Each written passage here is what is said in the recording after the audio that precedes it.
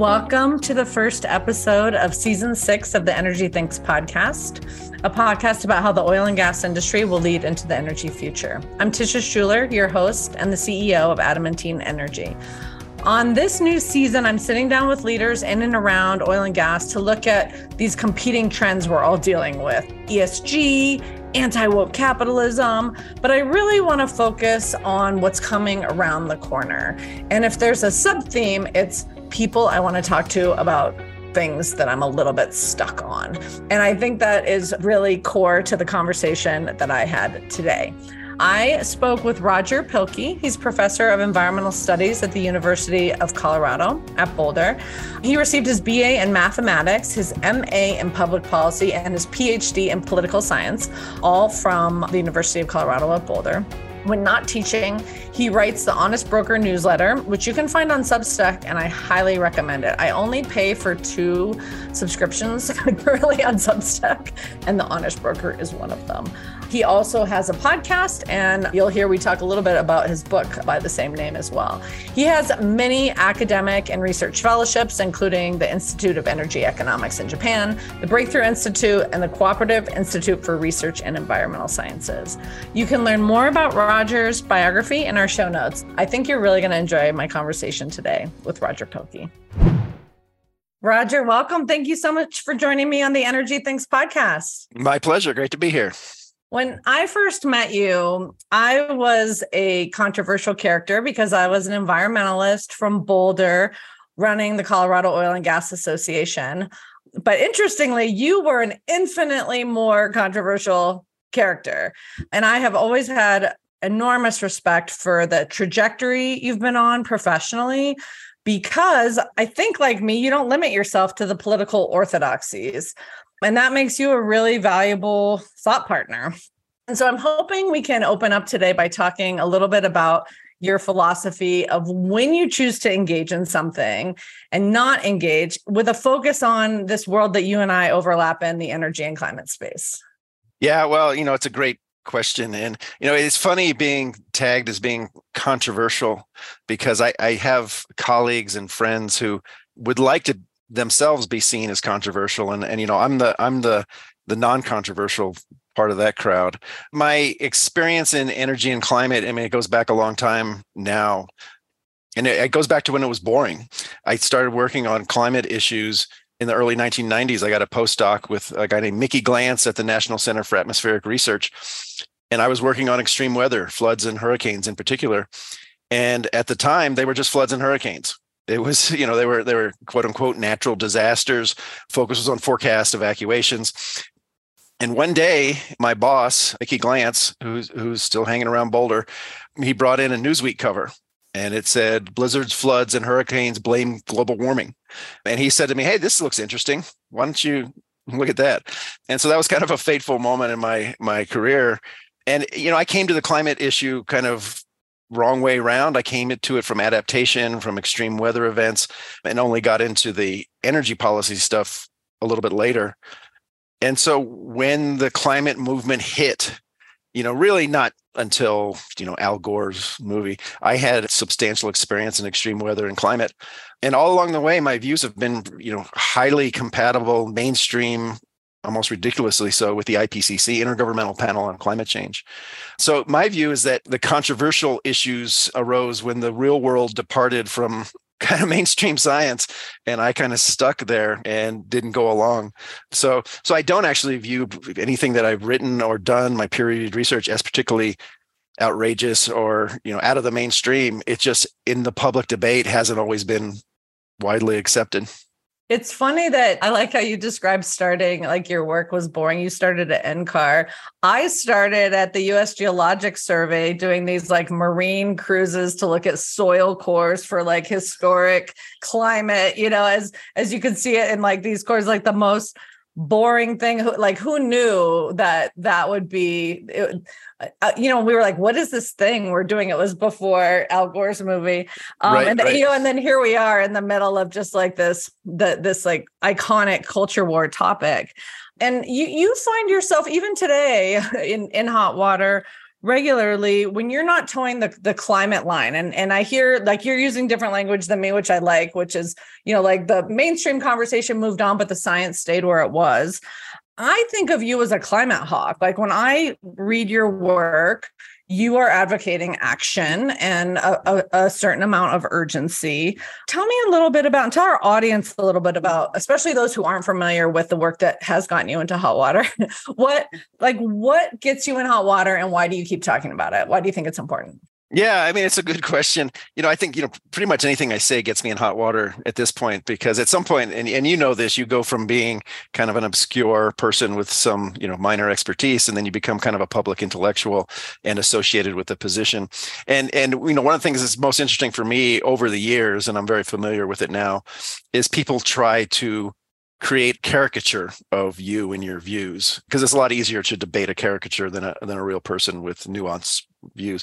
But I mean, early on, some of the stuff that people push back against was my work on extreme weather and climate, and it's squarely in line with the IPCC. My first big paper that made a big splash on research was on hurricanes, and it documented quantitatively and with evidence, if you notice this incredible rising trend of economic costs of disasters, it's actually not a change in hurricanes that's causing that. It's more people, more property, more wealth.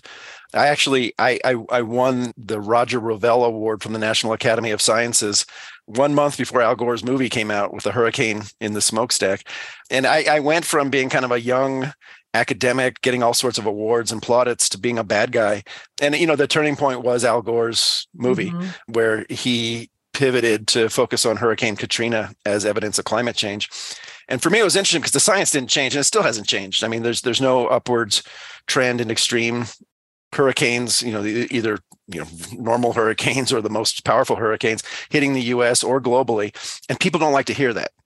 And I wrote about this in one of my books. I say, at some point you have to decide as an academic, when your area of research becomes politically significant or notable, and politicians are misrepresenting what the evidence says, we can either choose to stay silent because it's convenient politically, or we can say, no, here's what the evidence actually shows.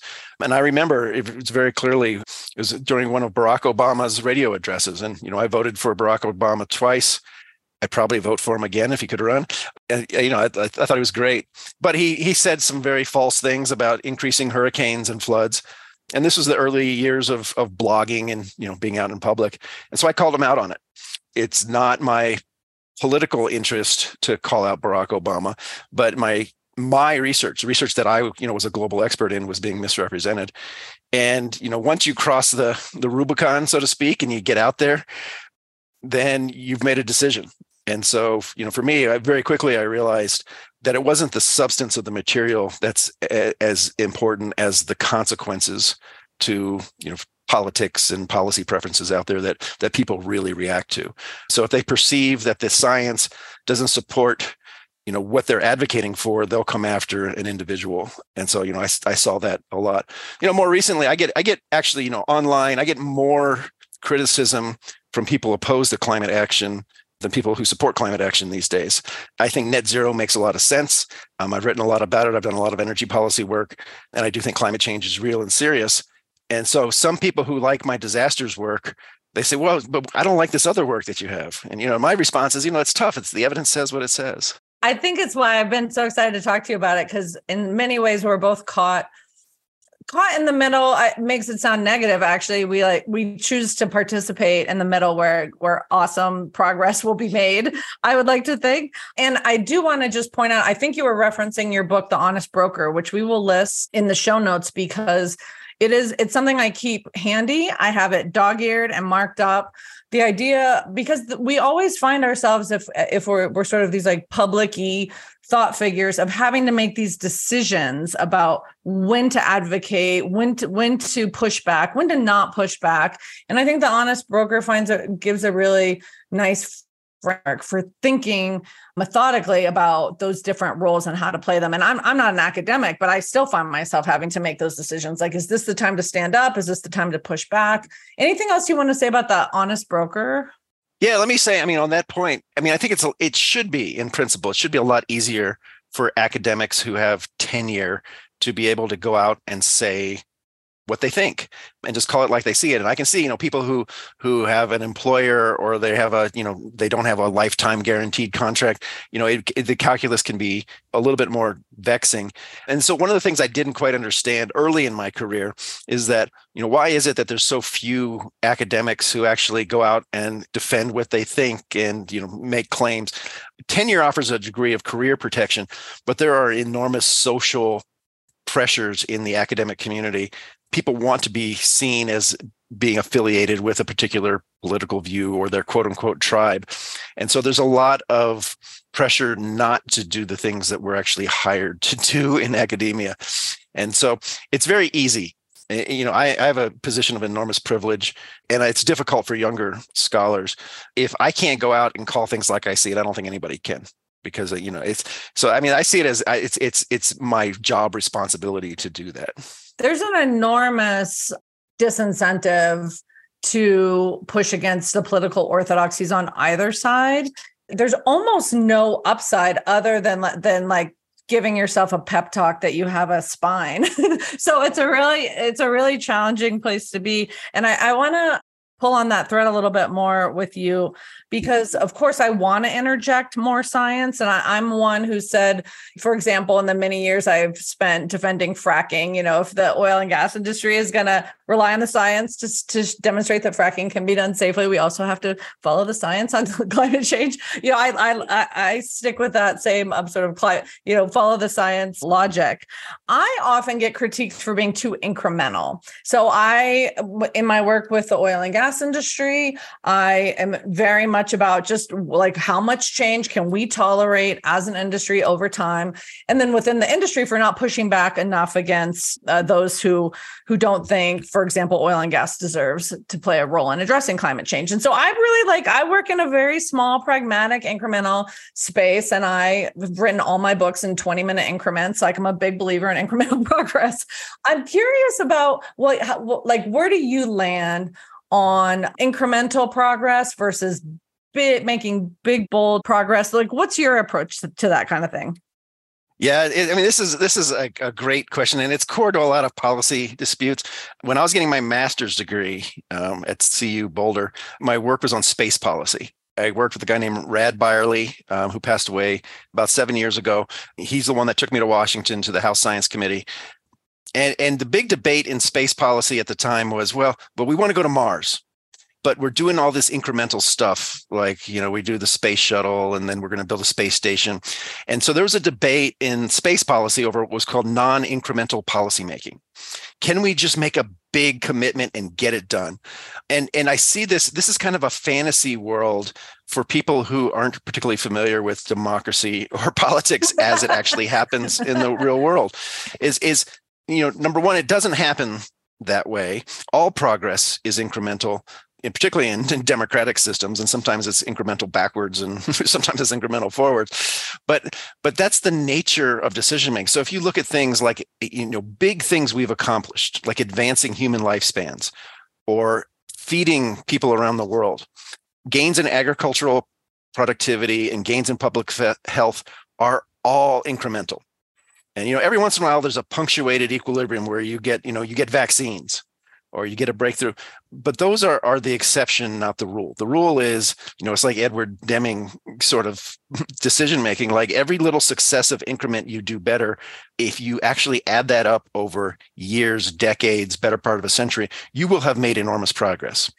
And this gets to, we've talked about this before, but one of the issues is the scale of the global energy economy is so massive that I don't even know what the right metaphor. It's not like turning around a battleship or something like that. It's bigger than that. And so it's important for people to understand, if the phrase "just stop oil," it's a great slogan, but that doesn't. That has no connection to what happens in the real world. And so the sooner, my view is that the direction of travel and making progress in that direction is far more important than keeping your eyes focused on the last ton of CO2 or where we'll be in 2050 or 2080, because unless we can start down this path of incrementalism, we're not going to make any progress. So It's probably my training in political science and my work in Washington and just being able to study and observe policymaking out in the real world is that's how it happens. And so I know there's, I hear this, almost every day online. There's people who have enormous frustration that we can't, just stop fossil fuels today or tomorrow or pass a law, and realizing scale and the difficulties of change is really, really, I think, challenging for people who have an expectation that it's just, push the easy button and get it done. Yeah. And you have such a great post, which we'll also link to in the show notes. I think it's called Just Stop Oil or maybe Why We Can't Just Stop Oil on Substack. So I'll link to that. It's a great piece on that. So let's talk about why we can't just stop oil. So this podcast is for oil and gas leaders. And I'm curious about what you feel like, where you see from you don't engage particularly directly with the oil and gas industry, but you have this macro understanding of how complex decarbonizing the energy system is going to be. And we're trying to think about very realistic, pragmatic solutions that we call real sustainability. What do you think about the role of oil and gas companies? Like, what do you think they should be doing? What do you think they should not be doing? What do you think they're getting wrong? Yeah. So, it's a big question. The first thing, and this is no surprise to people in the oil and gas industry, but the first thing people generally should understand is that the world still gets 80 to 85% of its energy services from fossil fuels. And that's just the reality of where we're starting.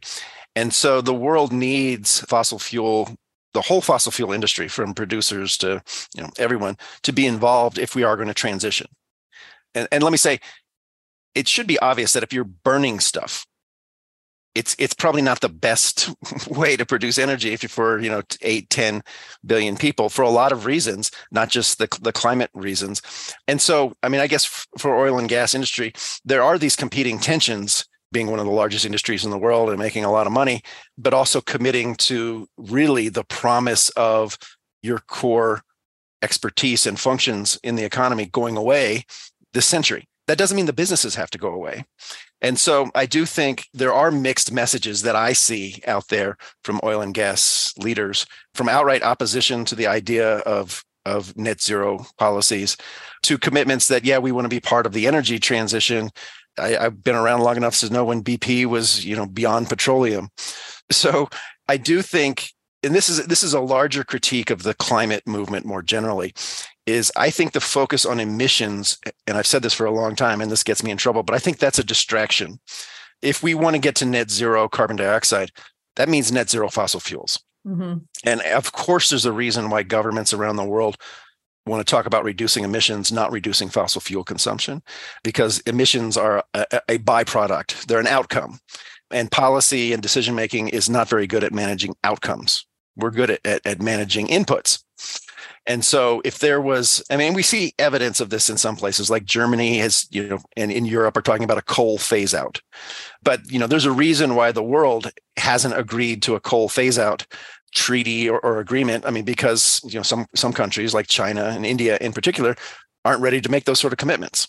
And so my view is if industry would take the lead and say, all right, we're going to take governments and, the political movement seriously around the world. Let's talk about a fossil fuel phase out. And guess what? We're the best positioned people in the world to help you do that.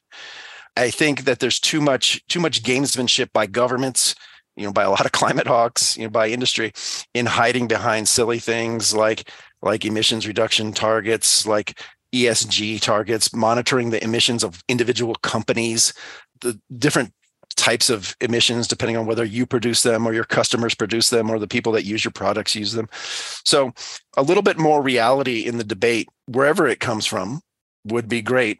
And I just think it would turn the climate debate on its head if oil and gas executives said, all right, we hear you, we're taking you seriously, but this emissions stuff is, that's why you're getting all these games being played out there with, scoring emissions and things like that. If you're serious about phasing out fossil fuels, we'll help you, but let's get targets and timetables. So when is that last coal plant going to be closed? When are we going to have fully mitigated or be off of natural gas? Petrol, I mean, I can envision coal going away. I think everybody can, pretty straightforward, even in places like China and India. Natural gas is a tough one. Petroleum is, I'm not a technical expert, but I can see that that's a really, really tough one. So we don't have all the technologies we need. And so the most important thing, I think, for the debate and for progress would be for oil and gas to take seriously the commitments, which aren't emissions reductions commitments. It's just, all right, we're getting rid of fossil fuels sometime this century. That's really interesting. A lot of the work that I do, I talk with the industry about, this is a group of people who love to solve the world's biggest problems. And in the absence of political polarization around climate, I think the oil and gas industry would default to taking a leadership role. And so it's interesting when, and this is a critique I have of the climate movement, is that there is at this moment more commitment to the fight and to having a villain than there is to having solutions. That said, the industry plays its role well sometimes as a villain. I have a lot of suggestions about how we could do better about that. Do you have any other thoughts about, I think you phrased it very articulately, like the industry needs to say like, okay, you're serious, like let's do this. And it's going to require trade-offs. It's going to require investments. It's going to require partnerships. And it's going to require like a real seat at the table. Anything else you see that could help de-escalate this polarization where so many, I think, well-meaning climate activists say there is no role for the oil and gas industry here. Like, by definition, they cannot participate. That's a problem that I'm struggling to overcome. I don't know if those folks have to just be left in the past or if there's a venue for evolving their thinking. Like, you cannot leave all these resources off the table and solve climate at scale in time. Any thoughts about that? I mean, this is a great point. And, I wish I had better thoughts on this. Any issue gets polarized because polarization benefits the participants.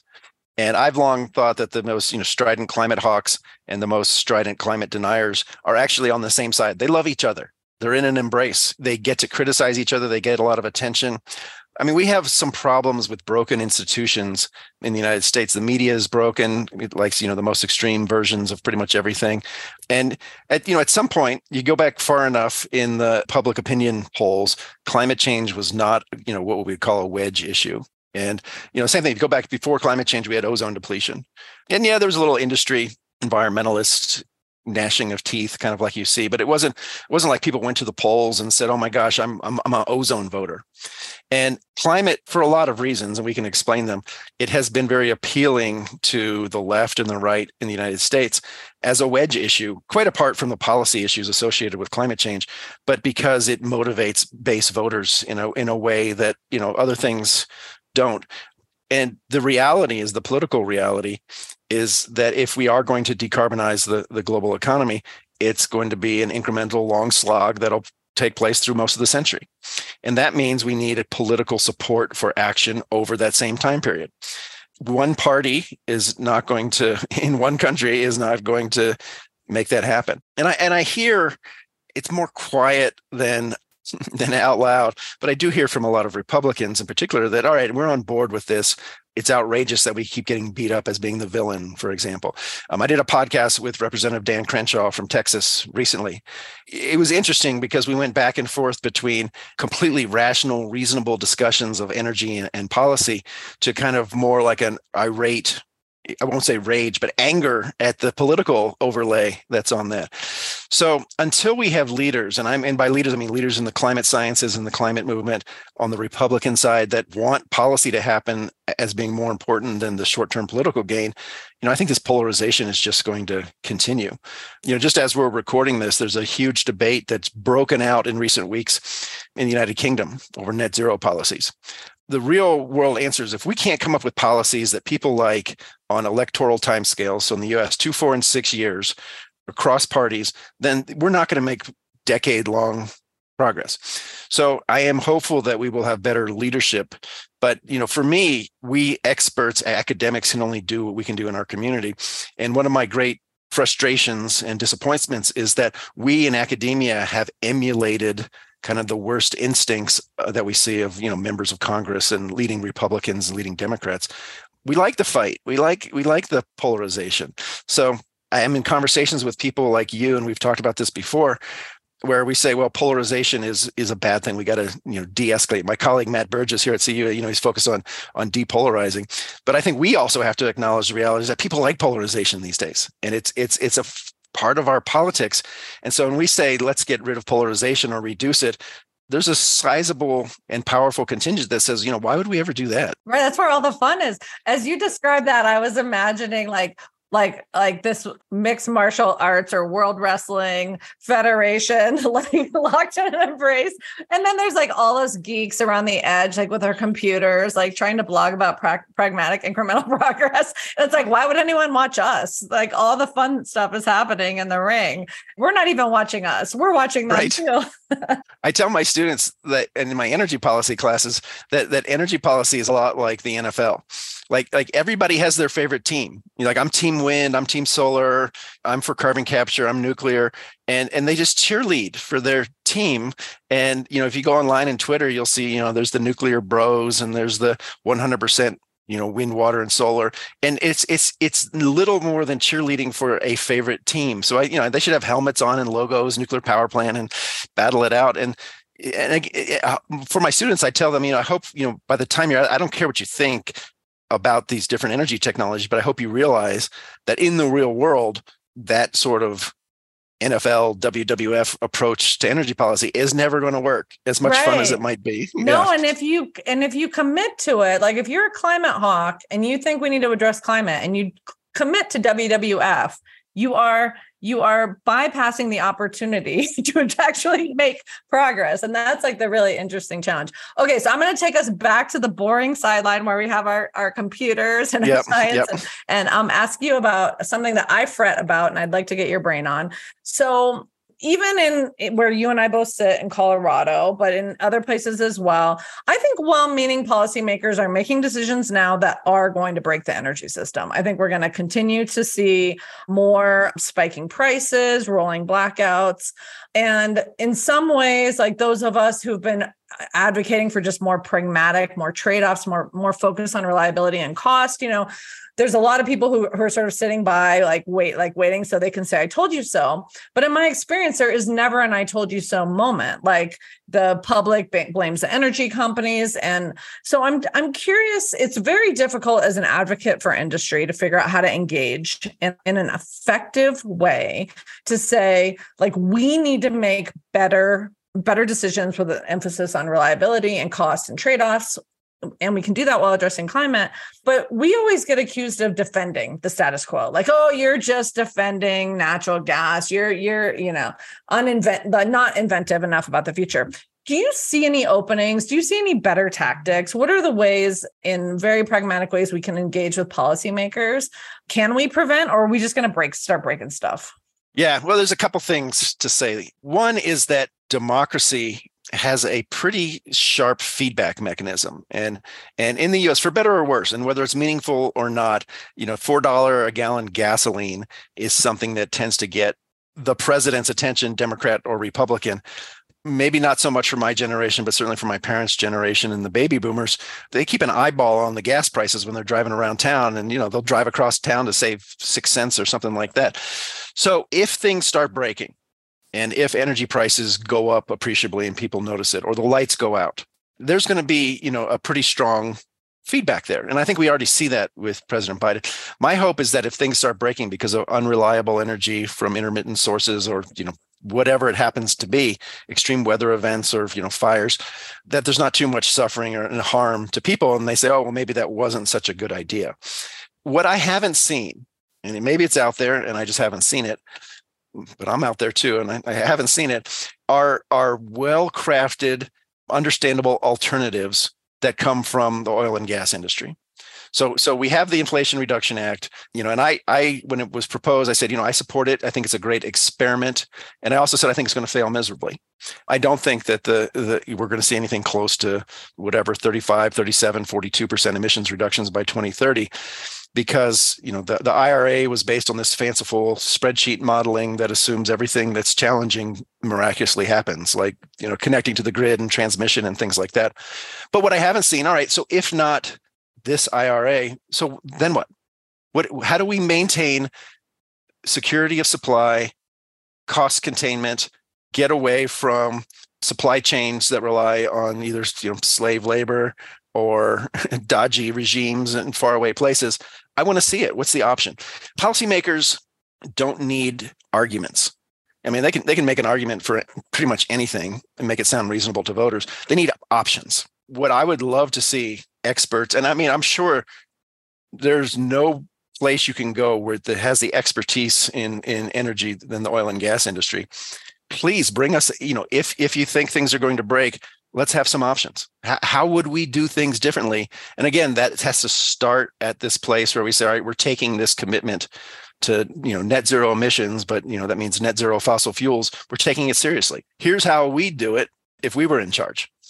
And I haven't seen that. I would love to see that. So yes, there will be opportunities where things break, and whether it's a large scale blackout or unsustainable prices, but those are the moments where you want to have options. And somebody says, okay, things broke. That's good evidence. Things aren't working what we're doing. Here's how we would do it differently. And I honestly don't have that answer out there. I mean, there's simple things that professors can come up with, but I'd love to see a much more technical, realistic approach to net zero from the oil and gas industry. That's great. And it reinforces this idea of staying in the incremental, pragmatic, engaged, proactive space. And in some ways, not waiting to celebrate when things break, but being ready for the opportunity that creates. Like Russia's invasion of Ukraine created a real opportunity for the U.S. oil and gas industry. And I think they kind of took it and mostly squandered it. And I think that those opportunities are really important. So let's pull on this idea a little bit. You gave us your 2 cents about the IRA. I vacillate between being wildly optimistic that the world's going to reach net zero by 2050 because, we're ingenious and we solve big problems. And then just thinking like, this is the dumbest thing I've ever heard of. Like we're making no progress. So I'm curious, where do you land? What do you think is a realistic trajectory for the world to address climate? And is it about reducing emissions, or is it going to be about better adaptation, better resilience, and making sure that we minimize human suffering and that we could be extraordinarily good at that as well? Yeah. So, I mean, the one thing for people to understand, and I think they get a sense of this, is that the targets that are at the center of climate policy discussions, so 2050, 2 degrees Celsius, 1.5 degrees Celsius, these are all very round numbers, and they have really no connection to the real world. They were just put out there because in the temperature targets, they go back to a German advisory committee in the 1980s. And if you take it, literally, we're well past those targets already. 2050 or 2030, they're end of decades sort of thing. I update a figure I produce every year, and people seem to understand it, where I just say, all right, we're consuming 600 exajoules about of fossil fuels a year. If we wanted that to go to zero or, mitigate some portion of that, how much would we have to basically shut down every year? And it turns out it's basically, and you can vary the assumptions, it's between 1 and 2 power plants per day that we have to shut down. And we're not doing that, obviously, right now. So I think there is this issue that the targets we set are determined politically, but the decisions we take are policy decisions. I cannot do the math to get to net zero by 2050. If the world were to say, all right, we're going to commit to deploying a nuclear power plant a day, maybe 2, somewhere in the world, and retiring an equivalent amount of fossil fuel production, yeah, mathematically you can make that work. The world is not going to do that. So if you also go through those mathematical exercises, net zero by 2100 seems to me within the realm of plausibility based on what we know now. But far more important than the end date is the incremental progress from today, tomorrow to next year and the year after. And it's a little bit, imagine like it's 1923, and you and I are doing our podcast then. And we say, all right, well, what's an appropriate target for human lifespan in 100 years? And we could sure talk about it, I think 60 years, that would be a huge improvement. You might say, well, why not 120? But it's really like, we're talking about a future that we don't even know how it's going to evolve. So for me, it's much more important. And I use in my book, The Climate Fix, this technical term called decarbonization, but it's a reduction in carbon dioxide per unit of GDP. And you can just do the math and say, well, what does that have to be to hit, any target, pick 2050, 2075, whatever. And we need to figure out, how do we modulate the rate of decarbonization? And the way for people to think about that, it's like agricultural productivity, right? Agricultural productivity is a technical term, but we know, you're getting more bushels of corn per acre with the same inputs, then, we must be doing something right because we're making more food. And this is like, how do we get more economic activity with less fossil fuel consumption? The simple math is that decarbonization rates have to be higher than GDP growth if you want to see emissions go down eventually. And that rate will tell us, how fast we can go. So right now, we're basically incapable of hitting any target. Mm-hmm. Because we aren't reducing CO2 emissions per unit of GDP nearly fast enough. So this is where I would love to see some real world experiments, in countries or jurisdictions on rapidly accelerating decarbonization. It's one thing for Denmark to do something, or British Columbia, but I'm talking, let's see California or Texas or Germany, or let's see big places with big economies. And until we get serious about the direction of travel and how we measure it, I think we're going to see a lot more of these games. And then when it turns out year after year, emissions didn't go down, people express frustration. But it's because, we have this huge control panel with all these knobs, and, the knob we use mostly is just talking. So I would love to see a greater commitment to this sort of technological deployment and innovation that's needed to make this sort of progress. We have this big control panel, but we just keep turning up the volume on the WWE. Right. Exactly. So last question for you, and feel free to weave anything in it that I should have asked you but didn't. What are you most optimistic about? I am lucky being in the profession that I am, because I get to hang out with 18, 19, 20, 21-year-olds all the time in the classroom. I will say, there are some students who come in and they have a lot of anxiety and they're fearful about the world. But I'm optimistic because, when I spend time with them and we go through exercises, when I have a spreadsheet exercises, I want you to track all of your energy consumption, not just, electricity, but, you get in your car, you just bought some new clothes, for a week, and then report on it next week. And the other thing is I want you to track your economics. They don't have to tell me what it is, but how much do you spend? In Colorado, if they're out of state, they're already, spending, $50,000 a year or something like that. And then we compare that to people around the world. And the students are blown away completely by how much they consume in terms of energy and how fantastically wealthy we happen to be in this part of the world. Even students who come from, poor families are fantastically rich compared to a lot of people in the rest of the world. And so for students, having that eye-opening moment where they start to realize scale. And, we all swim in this world where energy is all around us. And it's to the point, and I tell this to my students, we don't even see it anymore. You don't even know the world you inhabit. And so it makes me optimistic when they, it's, I don't know, I imagine like they're getting flushed out of the Matrix bubble and, they welcome to the real world. And once they have an appreciation for kind of like the simple mathematics of energy and the economy, for me, then they get a lot more pragmatic and realistic. And it makes me think that there is hope for, the next generation to not repeat the things that our generation did, which is the polarization and turning energy into a cartoon character rather than it's like feeding the world or it's like public health. We need all hands on deck. And if we all work together, you're not going to be able to say what human lifespan is going to be in 100 years, but we can sure make progress along the way.